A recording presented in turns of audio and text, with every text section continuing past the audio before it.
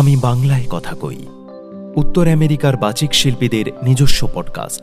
এই পডকাস্টে আপনারা শুনতে পাবেন উত্তর আমেরিকার বাচিক শিল্পীদের উপস্থাপিত আবৃত্তি, শ্রুতি নাটক, গল্পপাঠ, সাক্ষাৎকার এবং আরও বিভিন্ন স্বাদের অনুষ্ঠান। সঙ্গে থাকুন, শুনতে থাকুন। আমি বাংলায় কথা কই। সাবস্ক্রাইব করুন Apple podcast, Google podcast, Spotify, জিও7, গানা বা আপনার পছন্দের অ্যাপে। প্রতি মাসের দ্বিতীয় এবং চতুর্থ শুক্রবার নতুন পর্ব নিয়ে আমি বাংলায় কথা কই, উত্তর আমেরিকার বাচিক শিল্পীদের নিজস্ব পডকাস্ট।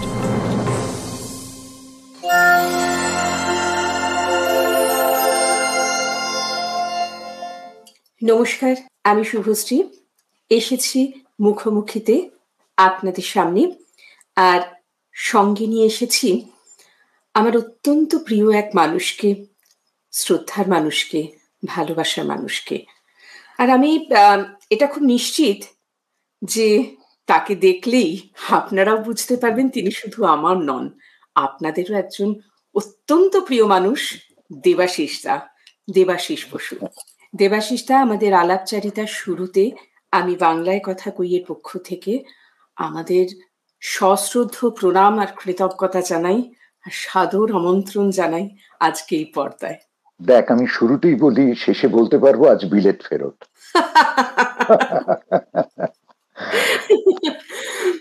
পৃথিবীর যোগাযোগ হবে একদম, কোন প্রান্তে রয়েছে বড় কথা নয়, খালি মনের দুয়ার খোলা। কারণ আমি বিশ্বাস করি প্রেম সঙ্গীত অসীমান্তিক, কোনো কাঁটাতারের বাঁধন নেই। কবিতার যেমন নেই ডানা মেলে দেয়। সহজে খুব আনন্দ হচ্ছে যে ওই দূর পরবাসে থেকেও তুই, কৌশিক বাবু এবং আরো সবাই যারা দেখছেন শুনছেন, আমাদের গুরুজন, আমাদের বন্ধু, আমাদের প্রাণের যারা অত্যন্ত আপন, তারা বলছেন বাংলায় কথা কই। প্রত্যেক মাতৃভাষার প্রতি আমার মাকে যেমন সম্মান করি, সেই ভাষাকেও করি। আর সেই সম্মানটা ভাষা সম্মান নয়, কিন্তু এটাও ঠিক, প্রত্যেকটি ভাষা সুন্দরভাবে বলতে পারলে তার একটা আলাদা আবেগ আছে, আলাদা আনন্দ আছে। আর এই ভাবনাটা বোধ হয় উত্তরাধিকার সূত্রেই আমাদের এসেছে। তুই বলে বুঝতে পারছিস আমি কেন উত্তরাধিকার সূত্রে এলাম? বুঝতে পারছি। বল, কুইজ। একটা কবিতার কথা মনে পড়ছে, দেবাশিসটা, উত্তরাধিকার। বলতে পারিস? এই উত্তরাধিকার বলে যেমন একটা কবিতা আছে, তেমনি সলিলদার এই যে এক গুচ্ছ চাবি, এই যে বইটা আমার হাতে রয়েছে এই মুহূর্তে, সেটা শুরুই একগুচ্ছ চাবি বলে একটা কবিতা দিয়ে। উত্তরাধিকার সূত্রে পেয়েছি শুধু একগুচ্ছ চাবি, ছোট বড় মোটা বেঁটে নানা রকমের নানা ধরনের চাবি। মা বললেন যত্ন করে তুলে রেখে দে। তারপর যখন বয়স বাড়ল, জীবন এবং জীবিকার সন্ধানে পথে নামতে হলো, পকেটে সম্বল শুধু সেই একগুচ্ছ চাবি, ছোট বড় মোটা বেঁটে নানা রকমের নানা ধরনের চাবি। কিন্তু যেখানেই যাই সামনে দেখি প্রকাণ্ড এক দরজা, আর তাতে ঝুলছে প্রকাণ্ড এক তালা। পকেট থেকে চাবির গুচ্ছ বের করি, এই চাবি সে চাবি, ঘোরাই ফেরাই, লাগে না, খুলে না। শ্রান্ত হয়ে ঘরে ফিরি, মা দেখেন আর হাসেন, বলেন ওরে তোর বাবার হাতেও ওই চাবি দিয়ে ওই দরজাগুলো খোলেনি। শুনেছে নাকি তার বাবার হাতে খুলতো। আসল কথা কি জানিস? এইসব চাবি হলো সততার, সত্যের, যুক্তির, নিষ্ঠার। আজকাল আর ওই চাবি দিয়ে এসব দরজাগুলো খোলে না। তবুও তুই ফেলে দিস না। তুইও যখন চলে যাবি তোর সন্তানদের হাতে দিয়ে যাস এসব চাবির গুচ্ছ। হয়তো তাদের হাতে, হয়তো কেন, নিশ্চয়ই তাদের হাতে একদিন ওইসব সততার, সত্যের, যুক্তির, নিষ্ঠার চাবি দিয়ে জীবনের বন্ধ দরজাগুলো খুলে যাবে, খুলে যাবেই। আহাসলিল্লাহ, কি সত্যি। সুন্দর করে শুরু করলে দেবাশিস দা। হ্যাঁ রে, আসলে এইটাই বলতে চাইছিলাম শুভশ্রী, যে আমরা যদি সততা, সত্যতা আর স্বচ্ছতা নিয়ে যাপন করি জীবনের প্রতিটি পল, তাহলে আর মনের আগল থাকবে না, তাই না? আমরা একদম। তখন আনন্দে পাগল হয়ে যাব, সেই বিশু পাগলার মতো। এই তোমার এই কথাটার প্রসঙ্গে তোমারই কথা দিয়ে আমার বলতে ইচ্ছে করছে, কিছুদিন আগে তুমি বল। আমাকে যে বার্তাটা পাঠিয়েছিলে, ওই ভোরবেলা, তাই না? ছয় না তোমার, জটিলতা বারণ, সহজতায় আস্থা তোমার, সরলতাই কারণ। আহা হা হা, কি মানে ওইটাই শেষ কথা রে, আমার ওইটাই দিনটা শেষ শুরু কথা। হয়েছিল ভীষণ সুন্দর ভাবে। আমাদের আজকের এই আলাপচারিতাটা দেবাশিস দা একেবারেই খুব স্বাভাবিক ভাবে শুরু হয়েছে। আমি সত্যিই জানি না যে আমি জানতাম না, বলা ঠিক হবে, যে আমি কোন জায়গা থেকে শুরু করব। খুব কনফিউজ ছিলাম, কারণ ছোটবেলায় মানে হুম। আমি তোমাকে শুনেছি আকাশবাণীর বিভিন্ন বিভাগে তোমার কি সুন্দর গলা। যখন দূরদর্শনের পর্দায় দেখতাম সংবাদ পাঠ করতে তোমরা, মানে সেই সময় থেকে সংবাদ পাঠের প্রতি একটা আগ্রহ তৈরি হওয়া, ভালোবাসা তৈরি হওয়া, সবকিছু। আবার নমস্কার, দূরদর্শনের বিশেষ বিশেষ খবর। একদম। আর আকাশবাণীটা একটু শুনি, সেই আকাশবাণীতে যখন আকাশবাণী কলকাতা, কলকাতা কয়েন অনুষ্ঠান শুনছেন মিডিয়াম ওয়েভ 456.6 মিটারে, অর্থাৎ 657 কিলো হার্টজে। এখন শুনবেন প্রাত্যহিকী। একদম ফিরে গেলাম সেই সময়, কতগুলো বছর আগে, ঠিক এই সত্যি রে, কণ্ঠস্বরটাই কিছু হারায় না রে। আর আজও। আমাকে একবার কি হয় জানিস, সেই স্বর শব্দটা ব্যবহার করলি তো, হুম একবার ওস্তাদ আমজাদ আলী খানের সঙ্গে কথা হচ্ছে তাঁরই বাড়িতে বসে। হুম, উনি কলকাতায় এলে সানি টাওয়ার্স বলে একটি বড় সড়ো জানি, হ্যাঁ, অ্যাপার্টমেন্টে বড়। থাকেন। ওই বালিগঞ্জ ফাঁড়ি থেকে তোর একটু চিনি। এগিয়ে গেলে ওই বাড়িটা পড়ে বাঁদিকে, সানি টাওয়ার্স। তো ওখানে আমরা গেছি, আমান, আয়ান, ওস্তাদজি সবাই মিলে আমরা চুঁচুড়ার রবীন্দ্র ভবনে একটা প্রোগ্রাম করতে যাব। তখন আমার নায়নদের ওই শুরুর দিনগুলো। হুম আমি গেছি, যাওয়ার পরে ওস্তাদজি একটা দারুণ সুন্দর কথা বলেছিলেন আমাকে। খুব আস্তেই কথা বলেন তো। আর তার আগের দিন আমরা একটা শো করেছি কলা মন্দিরে, আমান বাজালো, সঙ্গে বন্ধু অনিন্দ চট্টোপাধ্যায়, পণ্ডিত অনিন্দ চট্টোপাধ্যায় তবলায় ছিলেন। তা উনি একটা কথা বললেন আমাকে, देवाशीष तुम जब बोलते हो तो बस यहाँ पे आ जाता है, मानो कि स्वर ईश्वर है। আবার রিপিট করলেন, স্वर ईश्वर है, but there is one thing you must maintain, don't mix with people having negative vibrations, they will always pull you down। এই যে কেন এই কথাটা বললাম দেখ, ওই যে তুই সরলতাই কারণ, যে আমার একটা ছোট্ট লেখা তুই পড়লি, আমার মনে হয় কি জানিস শুভশ্রী, আমাদের সবার মধ্যেই কিন্তু এই বোধটা রয়েছে, হয়তো কোথাও একটু আড়াল হয়ে গেছে।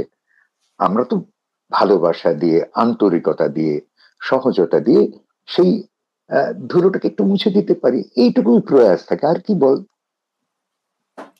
না, তুই কত সুন্দর কবিতা বলিস, আর কিন্তু বঞ্চিত করবি না। তোমার সামনে কবিতা বলবো, সে তো আমি আমার খুব পরম আনন্দ পাবো, সৌভাগ্য হবে। আনন্দ পাবো, আনন্দ পাবো। আচ্ছা দেবাশিস দা, বল। আমরা তো তোমাকে মঞ্চে দেখেছি, দূরদর্শনে দেখেছি, আকাশবাণীতে শুনেছি, আরো একটু একটু জানি তুমি খুব ছোটবেলা থেকে খুব সিরিয়াসলি সঙ্গীত চর্চা করতে, ভীষণ সুন্দর গানের গলা ছিল তোমার, তোমার ক্যাসেটও বেরিয়েছিল। সিরিয়াসলি ভাবতাম জানিস তো, আমি যে আমার বরাবরই ছোটবেলা থেকে একটা অদ্ভুত স্বভাব, কেউ যদি আমাকে নিয়মের নিগড়ে বেঁধে দেয় না, আমি তখন ভীষণ হাঁসফাঁস করি, তাল ফাঁক এইসব করতে গেলে আমি কোথায় যেন একটুখানি আটকে যাই। আর আমার বারবার মনে হয়, এটা কোনো অ্যালিবাই নয়, আমার মনে হয় কোকিল ও সে কুহু স্বরে যখন ডেকে ওঠে, আমরা আয় হায় হায় হায় করে উঠি, সবাই বলে পঞ্চমী বলছে, পঞ্চম লাগছে। আচ্ছা, কোকিল কি জানে? কোকিলকে যদি বলা হয়, আরে ভাই কোকিল তুমি কি করলে, তুমি পঞ্চমে সুর লাগিয়ে দিলে, কোকিল কিন্তু কনসিয়াস হওয়ার পরের দিন একটু কম বেশি হয়ে যাবে। আমার তাই মনে হয় ভেতর থেকে যেটা আসে, যার জন্য হ্যাঁ, বলা তোমার হয় বোধহয় ভেতর থেকেই আসতো। ভেতর কারণ একদম স্পন্টেনিয়াস। এটা খুব তুমি ছোটবেলা একবার থেকে। কারণ বলেছিলে, হ্যাঁ আম রে, আমি তোমার কাছেই শুনেছিলাম যে যখন তুমি খুব ছোট ছিলে, তোমার যারা গুরুজন তারা তোমাকে আলাদা ঘরে নিয়ে যেত, তোমার গান শুনতে চাইতো, তুমি সেজে জ্যাঠা আনন্দে আলাদা গান ঘর গাইতে, কেন, একদম ছাদে নিয়ে যেত। ছাদে নিয়ে যেত। তারপর সেই সময় তুমি ওই এই বালুকা বেলায় আমি লিখেছিলুম এইসব গানগুলো বালুকা গাইতে বেলা যাও। কিন্তু জানিস তো শুভশ্রী, ওটা কিন্তু বালুকা বেলা, আচ্ছা, বেলাভূমি। বালুকা বেলায়। আচ্ছা, হ্যাঁ হ্যাঁ, বেলাভূমি যেটা বলি না, ওইটা। আচ্ছা। এই তো তুমি বালুকা বেলায় আমি লিখেছিলুম একটি সে নাম, আমি লিখেছিলুম আজ সাগরের ঢেউ দিয়ে তারে যেন মুছিয়া দিলাম। এরকম ছিল। তখন বেলার মানেই জানতাম না, মানে ওই এক্সাক্টলি, কিন্তু আনন্দে গাই। কিশোর বেলারও কম আনন্দ ছিল রে। তখন থেকে আমার মধ্যে কি ছিল, ভালো কিছু শুনলে যেটা আমার কানের আরাম, তখন আমার প্রাণের আরাম হতো। একদম তারও ছোটবেলায়, তখন মুখ দিয়ে কথা ফোটেনি, আমাদের তখন পাড়ায় পাড়ায় জলসা হতো জানিস, বিশেষ করে হুম, পুজোর পরে হুম, হুম। প্যান্ডেলটা বাঁধা থাকতো, হতো পাড়ায় পাড়ায় জলসা। রাম ভাই বলে একজন আমার দেখাশোনা করতেন। তখন মানে আচ্ছা। আমি হাঁটি হাঁটি পাও পাও নয়, রাম ভাই কাঁধে চড়ে, মানে কাঁধের দুপাশে পা ঝুলিয়ে হুম, হুম, আমি শুনতাম। আর যখনই আমাকে রাম ভাই নিয়ে আসার চেষ্টা করতো, আমি ওই ছোট ছোট হাতে চাপুক দিয়ে বললাম না, মানে আমি আমার বিরক্তি প্রকাশ করতাম, না না না শুনবো আর কি, এরকম ভাবগতিক করতাম। এটা মার কাছে শুনেছি, তার মানে আমার স্মৃতিতেও নেই, অতটাই ছোট। শুভশ্রী, কোথায় হয়তো একটা ঈশ্বরের ইঙ্গিত থাকে হুম, যে এ হয়তো এই দিকেই এগোবে, সেই। হতে না, পারে, অস্বাভাবিক নয়। একদমই। কিন্তু দেবাশিস দা, ওই যে হ্যাঁ বলো। অমরকান্তি কবিতাটায় আমরা পড়েছিলাম না? রোদ্দুর হতে চেয়েছিল। রোদ্দুর হতে চেয়েছিলাম। আমাদের মধ্যে যে মাস্টার হতে চেয়েছিল সে অনায়াসে ডাক্তার হতে পারত। যে ডাক্তার হুম, হয়েছিল উকিল হলে তার এমন কিছু ক্ষতি হতো না। তো ঠিক। তুমিও অনায়াসে একজন সঙ্গীত শিল্পী হতে পারতে, একজন সাহিত্যিক হতে পারতে। কিন্তু দেখ সবকিছু সেরে তুমি এই যে মানে এই যে একটা কথা শিল্পী হয়ে উঠলে, সেইটা কিভাবে হলো? দেখ হতে পারতাম না, ঠিক আছে, প্রত্যেকটাই কিন্তু আমার এই কথা বলার সঙ্গে একদম জড়িয়ে। হুম, কিরকম, হুম, তুই খেয়াল করবি, আমি যখন কথা বলি তোর শুনতে ভালো লাগবে, হ্যাঁ, কথাগুলো রিন রিন করবে। সেটা কণ্ঠস্বরের জন্য শুধু নয়, সেটা ঈশ্বরের দেওয়া, তারপর নিজের একটা যাপনের মধ্যে দিয়ে হয়। হুম, কিন্তু আমি সব সময় বলতে পারি, রাতের বেলায় আমি আর শব্দ সহবাস করি, দুজনে দুজনের সঙ্গে কথা বলি, শব্দগুলো ঘোরে, আমি ওদের আদর করি, আরেকজন বলে ওকে আদর করলে আমাকে করলে না কেন, ওরাও কখনো হয়তো আমার গালে আলতো করে চুমু দিয়ে যায়। এই যে সকালবেলা তুই একটা লেখা পাস, হয়তো সেই রাত্রিরের ভাবনা থেকে এটা উঠে এসেছে, কিংবা কোথাও কেউ একটা কিছু বলেছে, তার মধ্যে আমি একটা বীজ পেয়েছি, একটা কাব্য সম্ভাবনা, তখন লিখেছি। যেহেতু গান পাগল আমি, আমার ওই কথার মধ্যে কোথায় যেন একটা মিষ্টি সুর শুনে থাকবে, আমি তাতে খুব কি বলবো, আনন্দ পাবো। আমার এই যে কাব্য বোধ যতটুকু অর্জন করেছি সেটাও রইল। আসলে যা কিছু ভালো আমি সেখান থেকে আহরণ করি। ভাষা শুনছি, হয়তো বুঝছি না, কিন্তু আমি ফিল করতে পারছি, আমি অনুভব করছি, মিষ্টি লাগছে, বুঝতে পেরেছি। এবং তার অদ্ভুত আহ, প্রমাণ পেয়েছি যে কিরকম অসীমান্তিক জিনিস। আকাশবাণী কলকাতায়, তোরও তো হুম, আত্মীয়, খুব পরমাত্মীয়, হুম। আমরা সবকে লিখছিলাম একসঙ্গে, ও দেবাশিস, আমার, তাই তো, হ্যাঁ, আমার বড়দা, আমার বটগা। আমাদের বাড়ির বড় ছেলে, আর ও সেই কি দেবাশিস। মিষ্টি মানুষ, আমরা কত গপ্প করেছি, কত কাজ একসঙ্গে করেছি জানিস তো। তখন খালি বারবার মনে হতো কথা দিয়েও একটা মানুষকে ভীষণ কাছে টানা যায়, তাই না? কথা দিয়ে দূরে সরানো যায়। হ্যাঁ, আমি যেটা বলি এইভাবে যে কথা তোমাকে ঋদ্ধ করে, কথা তোমাকে বিদ্ধ করে, একদিন কথা তোমাকে সিদ্ধ করে। তাই বলে ভেবো না, ভেবে বলো, ভাবের ঘরে থাকো, তাই না? যখন আমরা এইটা করতে পারবো তখন দেখা যাবে যে আমরা খুব তাড়াতাড়ি একটা মানুষকে কাছে টেনে নিতে পারছি। আর আমি তো ধর, হ্যাঁ, গান করতে পারতাম, নিশ্চয়ই পারতাম, গান করেছি বহুদিন, নাটক বহুদিন করেছি, স্টেজে করতে পারতাম না, কারণ স্টেজ নাটক করতে গেলে, মঞ্চ নাটক করতে গেলে অনেক রিহার্সাল দরকার, রিহার্সালের দরকার, সময় প্রচুর দরকার। ডিসিপ্লিন দরকার। সবচেয়ে বড় কথা, আমার তখন চোখে তো পাওয়ার ছিল প্রচুর, তুই তো জানিস, আমার সে মোটা মোটা লেন্স ছিল, মানে আমি বলতাম মোটা লেন্স, মোটা মাথা, মোটা গলা, এটা মানে মোটামুটি এই ধারণা আমার নিজের সম্বন্ধে আর কি। তো এটা মজা। তো এইটা আমি দেখেছি যে যখন গান থেকে হঠাৎ কথার দিকে চলে এলাম, আমার একটা কোথায় না একটা সত্তা আছে জানিস। আমি যেমন বলি যে যেহেতু আমি রেডিও টেলিভিশন দুটো মাধ্যমেই কাজ করেছি, তাই তো, বহু বছর আমার মনে হয়েছে টেলিভিশন জনতা, কত মানুষ, আর রেডিও নির্জনতা, একা, আমার একা, কিন্তু একা, কিন্তু সে কোথায় যেন নিজের মধ্যে আত্মস্থ হয়ে রয়েছে। নিবিড় আমি ভাবে। যে ভাব, হ্যাঁ রে, তুই যেটা ভাবছিস সেই ভাবনার ফসল বা ফুল তুই তো আরেকজনকে উপহার দিতে পারবি, কিন্তু না ভেবে তো হয় না। স্বামী দেবানন্দ অদ্ভুত একজন দিব্য পুরুষ, তাকে আমি দেখেছি যখন তিনি হিমালয় থেকে নেমেছেন, জটাজুটোধারী, কৌপিনধারী, তাকে সবাই যিশু বাবা বলেন, কারণ তার ঘন নীল চোখ আর শিশুর মতো হাসেন, বুঝতে পেরেছিস? আমি বছর 30-এর আগের কথা বলছি।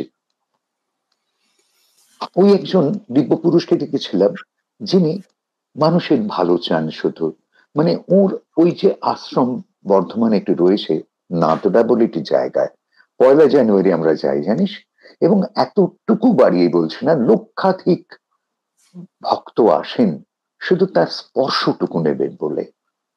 এবং উনি ওর আশ্রমে ওইভাবে আলাদা করে দেবদেবীর মূর্তি নেই কিন্তু, আর যে গান সবসময় তো কথা বলতে বলতেই গান করেন, গানগুলো ছোট্ট ছোট্ট গান, এবং নিজের লেখা, নিজের সুর দেওয়া, নিজের গেয়ে ওঠা, যার মধ্যে বাবা মা ঠাকুর এরকম কোনো শব্দই নেই, খালি জীবন বোধের কথা। একটা কথা বারবার বলেন, বাবা মা তোমরা দুজনে দুজনকে খুব সম্মান করো। আসলে মানুষ যদি একজন মানুষকে খুব সম্মান করে তাহলে কিন্তু কোনো অসুবিধে নেই রে, কখনো অসুবিধা হবে না, কিন্তু সেটা আন্তরিক হওয়া প্রয়োজন, তাই না? একদম। দেবাশিস, তো তোমার এই কথা শুনতে শুনতে, এই যে তুমি বললে না যে দূরদর্শন ছিল জনতার মাঝখানে, রেডিও হচ্ছে নির্জনতা, তো তুমি এই যে শুধু দূরদর্শন বা আকাশবাণী তো মঞ্চেও তুমি সমান ভাবে ছিলে বহু বছর বহু বছর, বহু বছর, এবং মঞ্চে এখনো কাজ করে যাচ্ছি।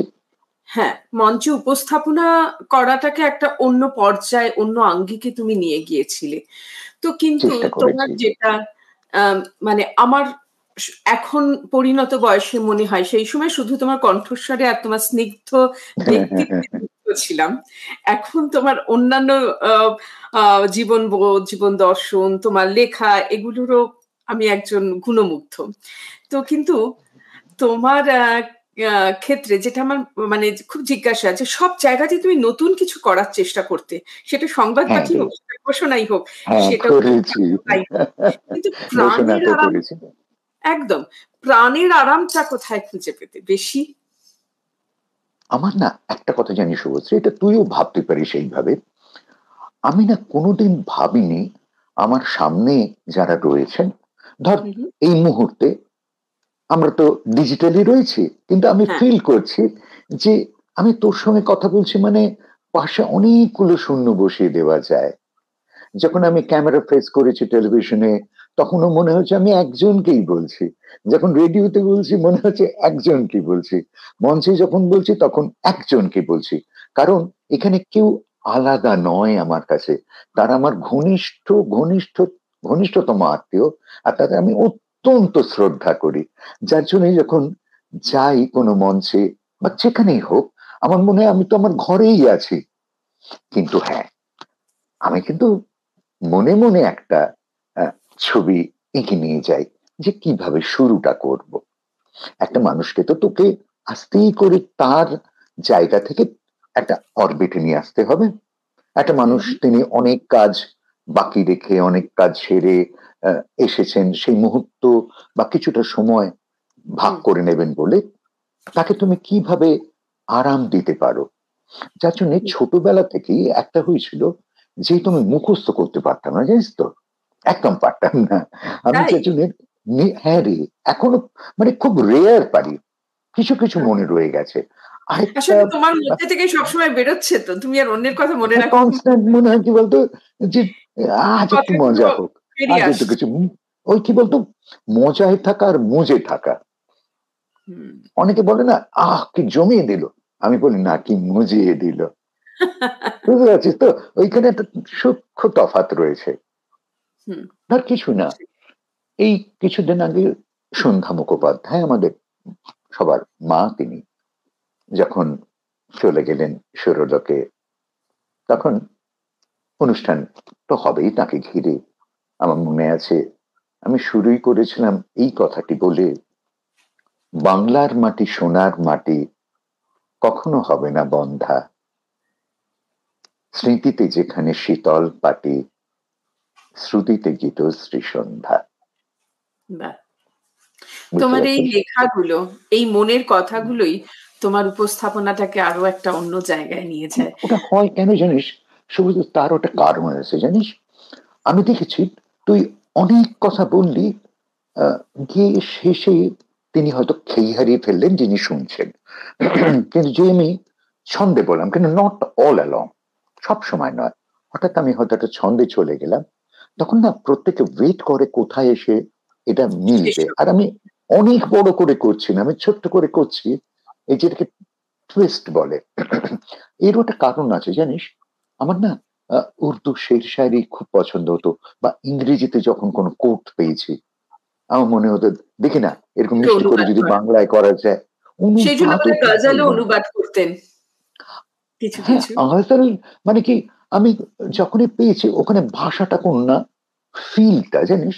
আর এই ফিল শব্দটা শুনে একটা অদ্ভুত ভাবে শুনলাম, যেটা আমাকে খুব অনুপ্রাণিত করলো, আলো দেখালো। আমি তোর মধ্যমগ্রামে একটা হলে প্রোগ্রাম করছি, ক্লাসিক্যাল প্রোগ্রাম, বুঝতে পারছিস, ক্লাসিক্যাল প্রোগ্রামে। সরি, আমি একবার ইন্টারাপ্ট করছি। একজন আমাদের জানাচ্ছেন যে শোনা যাচ্ছে না, শব্দ অনুপস্থিত, শিক্তা দাস। আমি সেই জন্য একবার সরি আপনাকে জানালাম। কৌশিকদা, আপনি কি কিছু বুঝতে পারছেন, বা আপনি কি একটু দেখবেন শোনা যাচ্ছে কি যাচ্ছে না, বা অন্য শ্রোতা বন্ধুদের কাছে আমার অনুরোধ, যদি শোনা যায় তাহলে একটু জানান প্লিজ। আমি এটা কমেন্টটা দেখলাম, যদি আপনার ফেসবুকে শুনতে অসুবিধা হয় আপনি ইউটিউব চ্যানেলে একবার দেখুন, আমি এখানেই পোস্ট করছি ইউটিউব চ্যানেলের লিঙ্কটা, এই কমেন্টস, কারণ ইউটিউবেও বেশ কয়েকজন দেখছেন, আমরা দেখছি, এবং ফেসবুক থেকেও অনেকে দেখছেন, এখন বলছেন উনি শোনা যাচ্ছেন। আচ্ছা, ঠিক আছে, ঠিক আছে। আচ্ছা, যাক। না, সবাই যদি দেবাশিসের কথা শুনতে চেয়েও শুনতে না পান, সেটা আমাদের জন্য খুবই দুঃখজনক হবে। তাই সরি দেবাশিস, আপনাকে আমি ইন্টারাপ্ট করলাম। এটা দেখ, শোন না, দূর, আপনি আগে বাদ, আপন হয়ে গেলে আপনি বাদ। না, কখনো আমি যখনই যাইছে, কারণ আমার তো ভাল লাগে কি বলতো, যখন ওই লাল মাটিতে চলে যায় আর ওই সেই খড়ের ছাউনিগুলো, কাটা করলো মানুষগুলো, কি মিষ্টি কি মিষ্টি, বিশেষ করে বাচ্চাগুলো এক গাল হেসে তোকে বাড়িতে ডাকবে, দাবার বসবে, ওরা আমার নিজেরা বলবে এটা খাও ওটা খাও, কি আনন্দ বল। আর তখন তোকে ওরা তুই একদম বলে। অবলীলায় তুই বলে কথা বলে, ও মাকেও বলে তোকেও বলে, মানে ও জানে না যে তুমি কিংবা আপনির কোনো একটা ওই তরতম আছে, ওর মধ্যে কোনো তারতম্য নেই। কারণ ওই যে বললাম সরলতা, ওইটা ধরতে হবে রে। হ্যাঁ, যে কথা হচ্ছিল আমাদের, হ্যাঁ, আমা- আমার বরাবরই হয়েছে, ধর গান করতাম, কথা কিন্তু আমাকে টানতো, জানিস তো, আমি খুব ছোটবেলা থেকেই ভালো কেউ কথা বললে সবচেয়ে বুঝেছি এমন দাবি করবো না, কিন্তু আমি শুনতে চলে যেতাম।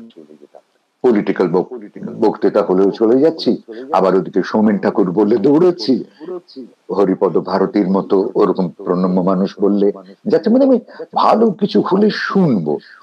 সবচেয়ে বুঝি তা নয়, কিন্তু আমি বুঝতে পারি ধনী আমাকে টানে। আরে ধনী হয়তো আমাকে একটু ধনী করেছে বোধের ঘরে, বোধের মধ্যে থেকে। না, আর ভাষাটা এই আপনার জন্য জন্য কখনোই ব্যারিয়ার নয়। না না না না না, হ্যাঁ যেটা তোকে বলছিলাম, ওই অনুষ্ঠানে হচ্ছে তোর পণ্ডিত বিশ্বমোহন ভাট বাজাবার পরে একটা ব্রেক, তারপরে পণ্ডিত স্বপন চৌধুরীর তবলা লহরা। তা কজন বিদেশি ভদ্রলোক ছিলেন, একজন আমেরিকান ভদ্রলোক ছিলেন, তা ওই টি ব্রেকের সময় দুইজনে চা পান করছি, উনি বললেন তো I could not follow all the Bengali words. আমি কখনো বাংলা কখনো ইংরেজিতে বলছিলাম, তখন উনি বলছেন do I could not follow all the Bengali words, but I could feel the aesthetics. বুঝলি শুভশ্রী, এই ফিল দি এস্থেটিক্স, এই মানে ভাবনাটা বা এই শব্দবন্ধটা আমি ওই প্রথম শুনলাম এবং আজ খুব অনুপ্রাণিত হলাম। তখন মনে হলো কোনো ভাষাই কখনো বাধা হতে পারে না, বরং আমি বলবো সব ভাষা বেঁধে দেয়, ওটা বাঁধার উপকরণ, বাধার নয়। একদম, একদম। ওই যে তুমি শুরুতে একটা কবিতা বলছিলে না, সলিল চৌধুরীর কোনটা বাবা? উত্তরাধিকার। হ্যাঁ হ্যাঁ, হ্যাঁ, তো সেই উত্তরাধিকার সূত্রেই মানে এই ভাষার প্রতি, ধ্বনির প্রতি ভালোবাসাটুকু আমরা পেয়েছি বলে আজও আমরা পৃথিবীর এক এক প্রান্তে থেকেও একে অপরকে যে বেঁধে রেখেছি। তুমি এই যে বললে না তাই ভাষা, করে, একদম একদম। আর কোনো অসুবিধে নেই, কিছু অসুবিধা হয় না, কারণ সবার হাসি, সবার কান্না, সবার যন্ত্রণা, এগুলো তো এক মানুষ তোরে। যার জন্য ঠিক হয় জানিস, হচ্ছে আমার একটা অদ্ভুত ব্যাপার আছে, ধর তোর সঙ্গে তোমার অনেকদিন পরে দেখা হলো, তা তুই যখন আমাকে দেখেছিস আকাশবাণী ডিউটি রুমে, তখন তোকে অন্যরকম দেখতে, আমাকে অন্যরকম দেখতে, তখন আমি ভীষণ এই যে ছোট, ভয়ে তখন সম্ভ্রমে ভীষণ ছোট সব কিছুতে। হ্যাঁ, তখন মানে দূরত্ব রেখে আর কি দাদার ওখানে কাছে গৌরী যখন ঘোষ যেতি, আছেন ওখানে, এই দূর থেকে দেখতাম। অ্যাবসলিউটলি গৌরী। তা এবার কি হলো জানিস বাবা, তোর আমি যখন ধীরে ধীরে একটু বোধ সংগ্রহ করতে লাগলাম, তখন এটা বুঝলাম যে মানুষ বড় ভালো, ওখানে না কোনো আমি তফাৎ রাখবো না। আর আমি যখন কাউকে দেখি না, আমার তোকে দেখে মনে হচ্ছে অনেক দিন পরে দেখালো, এটা হয়তো সত্যিই তাই, কিন্তু ধর একজন মানুষ যাকে আমি কোনোদিন দেখিনি, তাকেও যখন প্রথম দেখি, তখন আমার মনে হয় অনেক দিন পরে দেখা হলো, আগে কোনোদিন দেখিনি, এই এই বোধটাই কথাটা হয় মনে না। হয়। যার জন্য পৃথিবীর কোনো মানুষের সঙ্গে আমার কমিউনিকেট করতে অসুবিধা হয় না। এই প্রসঙ্গে আমার একটা মনে পড়ছে জানিস, প্রাথমিক বলে একটা অনুষ্ঠান আমি হ্যাঁ, করলাম, করার পর বেরিয়েছি, আর তখন আমাদের এফএম এসে গেছে, তো তুই জানিস যে আমাদের ওখান থেকে প্রাইভেট যারা চ্যানেল তারা তখন ওই আকাশবাণী থেকে আপলোড করতেন সবকিছু, ওখান থেকে প্রোগ্রামটা হতো। আমি বেরিয়ে দেখি একজন বিদেশিনী, বয়স্কা, মাতৃসমা। আমি জানিস তো অদ্ভুত একটা অদ্ভুত বলবো না, এটাই আমার স্বভাব, আমি পায়ে হাত দিয়ে প্রণাম করলাম, উনিও, আর সব মা তো চোখ দুটো ছলছল করে উঠলো। তারপর ক্যান্টিনে গেলাম, গিয়ে কথা হচ্ছে, কি বুঝলেন, হঠাৎ আমাকে বললেন যে Sunny, I appreciate your livelihood. You all stayed tuned all together in a family, which we badly miss here. তখন আমি বোঝাবার চেষ্টা করছিলাম যে আমাদের এখানে একটু ওই বোটেতে সামান্য চিড় ধরেছে, এখন ছোট ছোট ফ্যামিলি হয়ে গেছে। কথা বলতে বলতে হঠাৎ কি মনে হলো, উনি আমাকে বললেন, Sunny, can you believe that my only child, my only son forgets to send me a greeting card even once a year? বলে ওই মাতৃসমা বিদেশিনী কাঁদতে লাগলেন, চোখে জল পড়ছে, বলে নিজেই একটা স্বগতিত্রী করলেন, well I hate to call myself a Britisher বলে। আমি তার মায়ের যন্ত্রণাটা বুঝছিলাম।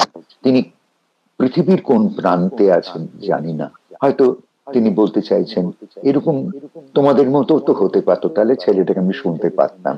এখন এই যে হয়েছে, এখন দেখ পূর্ব পশ্চিমের কোনো ভেদাভেদ হয় না, এটা তার মানসিকতার, তার সংস্কৃতির ফসল। তো যেভাবে না, তোমার এই এই যে মানবিক বোধ, যেটা যে পৃথিবীর সব মায়ের যন্ত্রণাগুলো তো একটা জায়গায়, মানে সেটা তো যে কোনো মায়েরই তার সন্তান যদি তার খোঁজ না নেয়, যোগাযোগ না রাখে, বাঙালি হোক, অবাঙালি হোক, বিদেশিনী হোক, তার কষ্ট হবেই।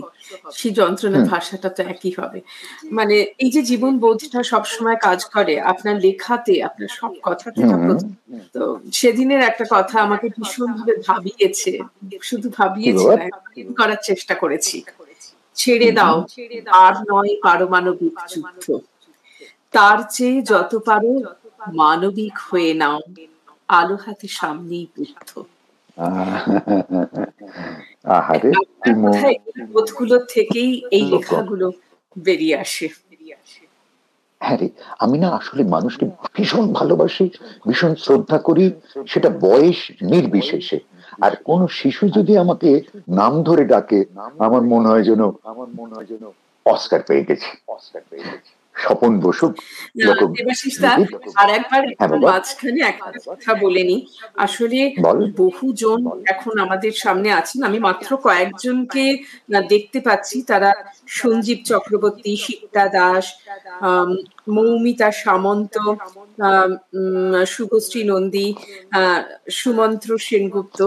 তো সবারই ভীষণ ভালো লাগছে। সুমন্ত্রদা ভীষণ ভালো লাগছেন, দেবাশিসদা খুব প্রিয় মানুষ আমাদের, এত স্নেহ ভালোবাসা পাই, কত যে অভিজ্ঞতা দেবুদার, প্রণাম দেবুদা। সুমন্ত্র নিজে কত গুণী, বাবা, এবং ও যে কবিতা নিয়ে যে কাজ করছে, আমি ওকে প্রণাম জানাই। আজ এতগুলো বছর ধরে সুমন্ত্র মানে কি বলবো, ওটা বীজ মন্ত্র, কবিতা ছাড়া ও নিঃশ্বাস নিতে পারবে না। এবং সবচেয়ে বড় কথা, ও পরের প্রজন্মের মধ্যে এটা কিন্তু এই বোধটা জারিত করতে পেরেছে। একদম। আমি আমি আমি শঙ্খমালা, তো শঙ্খমালা সুমন্ত্র। সুমন্ত্র প্রণাম প্রণাম। আর একজনও দেখছেন, আমার মনে হয় সেটি নূপুর বৌদি, সৌমেনদার প্রোফাইল থেকে নূপুর বৌদি। ও তো নূপুর তো আমি খবর পেলাম কালকেই নাকি একটা অটোর ধাক্কা খেয়ে পড়েছে, ওর ছেলে আমাকে জানালো। ওর নূপুর ভালো থাকবি, আর ও তো আমাকে বাবাই বলে ডাকে। শুভশ্রী নন্দী, শুভশ্রীদি ইউএসএ থেকে দেখছেন, খুব সুন্দর বলছেন দেবাশিসদা, আর খুব ভালো বলছেন। আমার কলকাতা থেকে বলছেন দেবাশিস বসু, শুভশ্রী খুব ভালো বলছেন। আমি তো কিছু বলছি না, আমি আজকে শুনবো, সেই জন্যই তো দেবাশিসদার সঙ্গে বসে আছি। কি বলতো, এই ভাইব্রেশনটা না হলে না হয় না বাবু, এটা ইনডিড দ্যাট ভাইব্রেশন। তুমি কবিতা নিয়ে বলছিলে এক্ষুনি, সুমন্ত্র। আচ্ছা ঠিক আছে, সুমন্ত্রর কথা বললাম। আর জানিস তো, লেখা ব্যাপারটা খুব আমাকে টানে। ওই যে বললাম নিজে লিখতাম, তখন কিরকম হতো জানিস, ধর আমি গান করি, রাইট, স্কুলে নাটক করি, স্টেজ নাটক তখন স্কুলে করেছি, আর আমার একটু জুনিয়র ছিল রমাপ্রসাদ বণিক। আচ্ছা, আমরা একসঙ্গে অনেক কাজ করেছি, আর রমাপ্রসাদের মতো ওরকম একজন জিনিয়াস ভাবা যায় না। তখন একটা দেখেছি অদ্ভুত আজব ভাবে হাসি পায়। আমি গান গাইবার আগে না কিছু একটা বলিনি, তারপর গানটা গাইতাম। কারণ মনে হয় গান তো সবাই গায়, কিন্তু একটু কিছু আলাদা। এটা আমার ভাবনাটা এরকম ছিল, আমি না ঠিক রাজপথ দিয়ে সবার সঙ্গে দল বেঁধে হাঁটতে পারি না, কিছু দূর গিয়ে আমার মনে হয় একটু দেখি না কে কেমন হাঁটছে, হ্যাঁ তার কার গতি কিরকম। তখন আমি করি কি, রাস্তা থেকে রাজপথ থেকে একটু সরে গিয়ে একটা নিজের আলপথ তৈরি করে, সেটা একান্তই আমার। আমি ওই পথ দিয়ে চলি। তখন সেখানে গাছপালা, মাটি, পাখি, আকাশ, সব মেঘ, সব আমার সঙ্গী হয়ে যায়। আমি ওদের নিয়ে বেশ থাকতে পারি। কারণ মানুষ কোথায় আটকে যায়, সেই যখন একটা টার্গেট ফিক্স করে নেয়, আমাকে রয়্যাল অ্যালবার্ট হলে যেতেই হবে, ওটা তখন সেটা না, সেটা আমি বলবো সেটা অ্যাম্বিশন। ডেফিনেটলি প্রত্যেক মানুষের অ্যাম্বিশন না থাকলে কি হবে, এই কথাটা আমি সবাইকে বলি। আমার জীবন আদর্শটা কিভাবে বাঁক নিয়েছিল আমার একদম সদ্য কৈশোরে। তখন স্কুলে পড়ি, ক্লাস 8 হবে। আমাদের না সেন্ট লরেন্স স্কুলে একটা বড় মাঠ ছিল, জানিস, সবুজ ঘাস, আর অনেকটা আকাশ দেখা যেত। আর সেই কিশোর আমি কি দেখতাম জানি না, তবে কিছু একটা দেখতাম, কিছু একটা ভাবতাম, আজ বুঝতে পারি। একদিন স্যার বললেন, আচ্ছা রাজর্ষি শব্দটা, তখন রাজর্ষি পড়ানো হচ্ছে আমাদের রবীন্দ্রনাথের, তো বললেন রাজর্ষি মানে জানো? বলে উনি বলছেন, যিনি রাজা তিনি ঋষি, রাজা স্বপ্ন দেখেন রাজর্ষি হওয়ার। আমার না ওই কিশোর বয়সে মনে হয়েছিল, তাহলে রাজা হয়ে কি লাভ, রাজাই যদি চায় রাজর্ষি হবার, নয় পরেরটার দিকে আমি এগোই। এগুলো মানে কৈশোরের স্বপ্ন, কিন্তু ওটা কেমন আমাকে ওই পথে নিয়ে গেছে, যার জন্যে আমার না কোনো চাওয়া নেই জানিস, যার জন্য যা পাই মনে হয় উপচে যাচ্ছে। আর এই যে ভালোবাসা, সেদিন যেমন আমি ভাবছিলাম মাঝে মাঝে যখন দেখি অনেক মেমেন্টোস, অনেক কিছু, কত মানুষের কত ভালোবাসা, আমার না তখন, তোকে বোধহয় লেখাটা পাঠিয়েছি, আজকে সবার সঙ্গে ভাগ করনি, এটার আমি নাম দিয়েছিলাম পাথর নাকি পালক। আমরা বলি না, না, এই এইটা পাঠাও। মনিহার আমায় নাকি সাজে, পাঠিয়েছিলাম তোকে। না, এইটা পাঠাওনি। তাহলে শোন দেখ, হ্যাঁ, আমরা নিশ্চয়ই। বলি না এই মনিহার আমায় নাকি সাজে, কিংবা কখনো বলি টুপিটা একটা পালক, রঙিন পালক, এরকম বলা হয় না। হুম। আমি এইভাবে ইন্টারপ্রেট করছি, পুরস্কার মনিহার, টুপির রঙিন পালক, মতান্তরে দায়িত্বভার, নতুন মাইল ফলক, প্রতিদিনও তব গাথা গাবো আমি সুমধুর। এই যে এগিয়ে চলা, প্রত্যেকদিন যদি তুমি নিজেকে নিজে অতিক্রম করার চেষ্টা করো, অতিক্রম মানে সবসময় অতিক্রম করলেই দারুণ হবে এমন কথা নয়।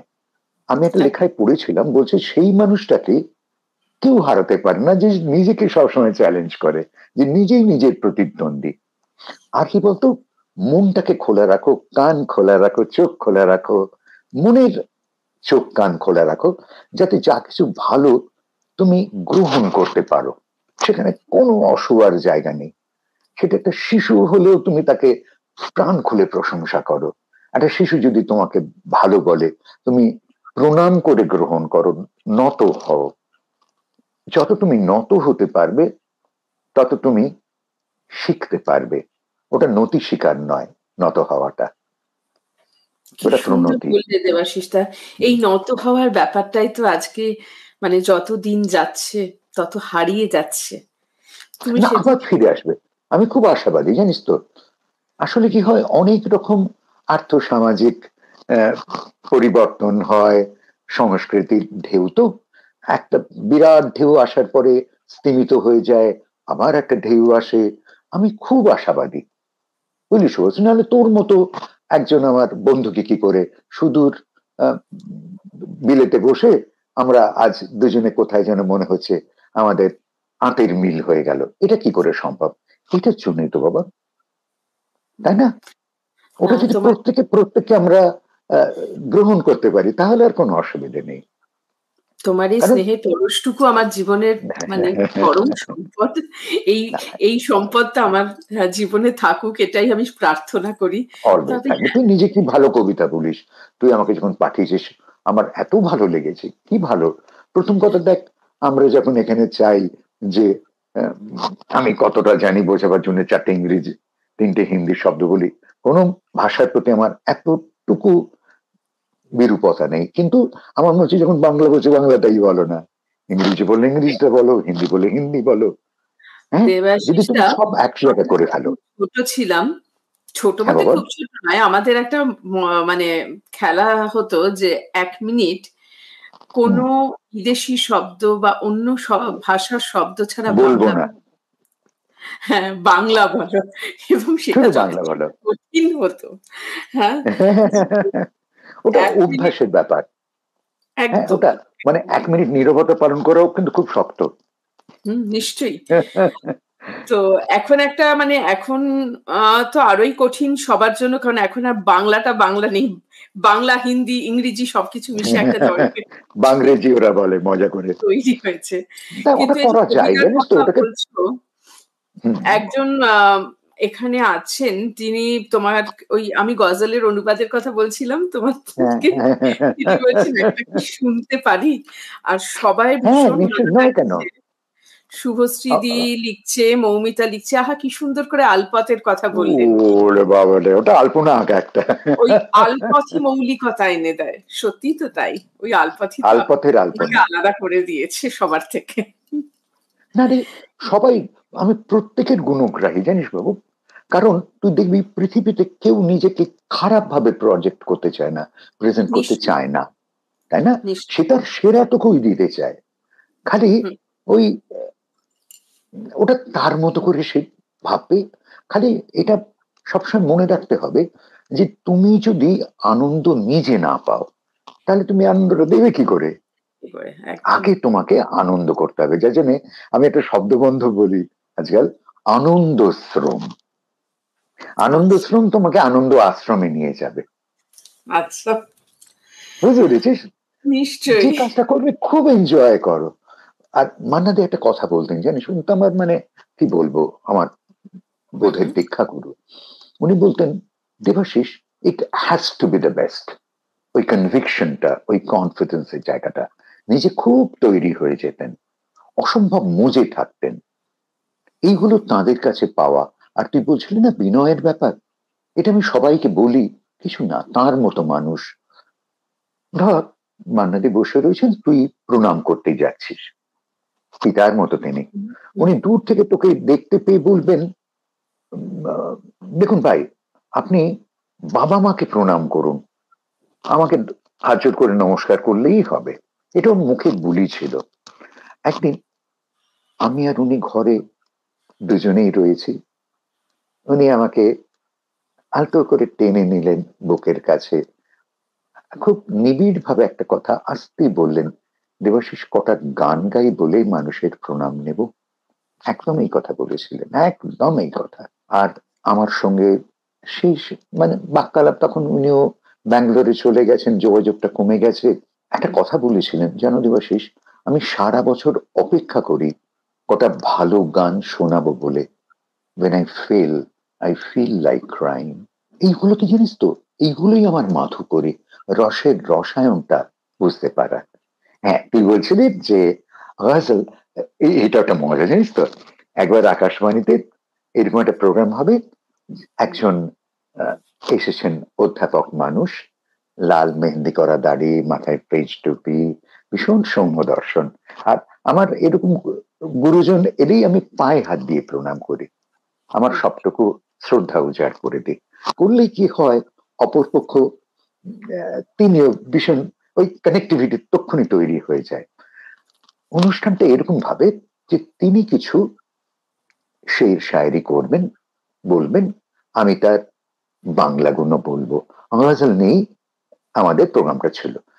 আমার তখন কি উচ্চারণের দৌড়, আমি গজল বলি না, গজল বলছি এরকম। আমার আজও ভুলবো না।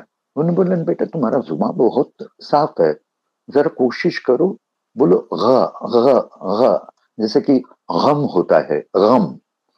আমি গ, তুই দেখবি উচ্চারণ করতে গেলে গ ঘয়ের মাঝামাঝি আসবে, ঘ এরকম হয়ে যাবে। ঘ বলাটা একটু ঝামেলা আছে। হ্যাঁ, এই হ্যাঁ। করতে করতে 3-4 বারের পরে আমি গজল শব্দটা পারফেক্ট উচ্চারণ করতে পারলাম। উনিও খুব খুশি হলেন। আর আমি তো শুনি, শুনে আমার খুব মিষ্টি লাগে, কারণ এত মিষ্টি মিষ্টি শব্দগুলো না, কেমন আমার মনে হয় বাংলা আর উর্দু বা যে কোনো ভাষা, ফ্রেঞ্চ তুই দেখ, কোথায় যেন একটা ফোনেটিক প্লেজার পাওয়া যায়। কিরকম আমি তোকে ছোট্ট একটা বলি। একদিন, আর সবাই জানে যে আমি এগুলো পছন্দ করি, গেলেই আমাকে কিছু ইনপুট দিয়ে দেয়। কল্লোল বলে আমাদের রেডিওর এক বন্ধু, কল্লোল দত্ত, ও বললো, দেবশিস দা তুমি তো এই ট্রান্সলেটরেট করো, ট্রান্সলেটরেশনে কাজ করো। হ্যাঁ, আমি খুব আনন্দ পাই। বলো, আমি পেলাম একটা এরকম উমর ভর গালিব, মির্জা গালিবের কথা, उम्र भर गालिब वही भूल करता रहा, उम्र भर गालिब वही भूल करता रहा, धूल चेहरे पे और आईना साफ करता रहा। क्या बात।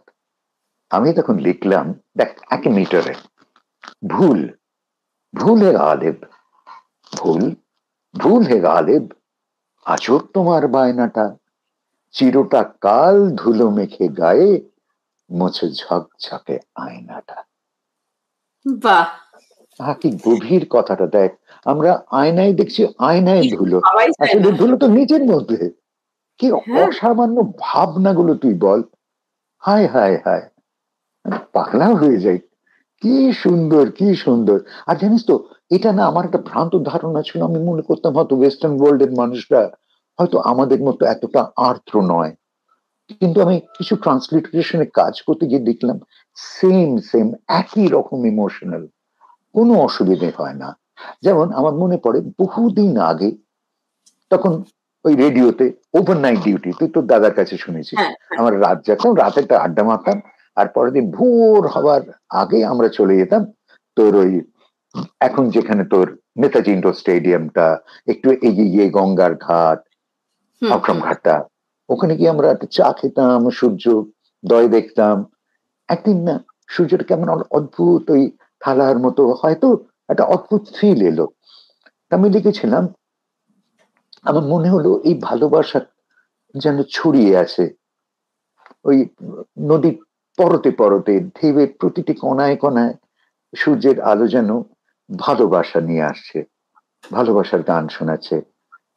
নদীটার নাম আমি তাই দিলাম ভালোবাসা।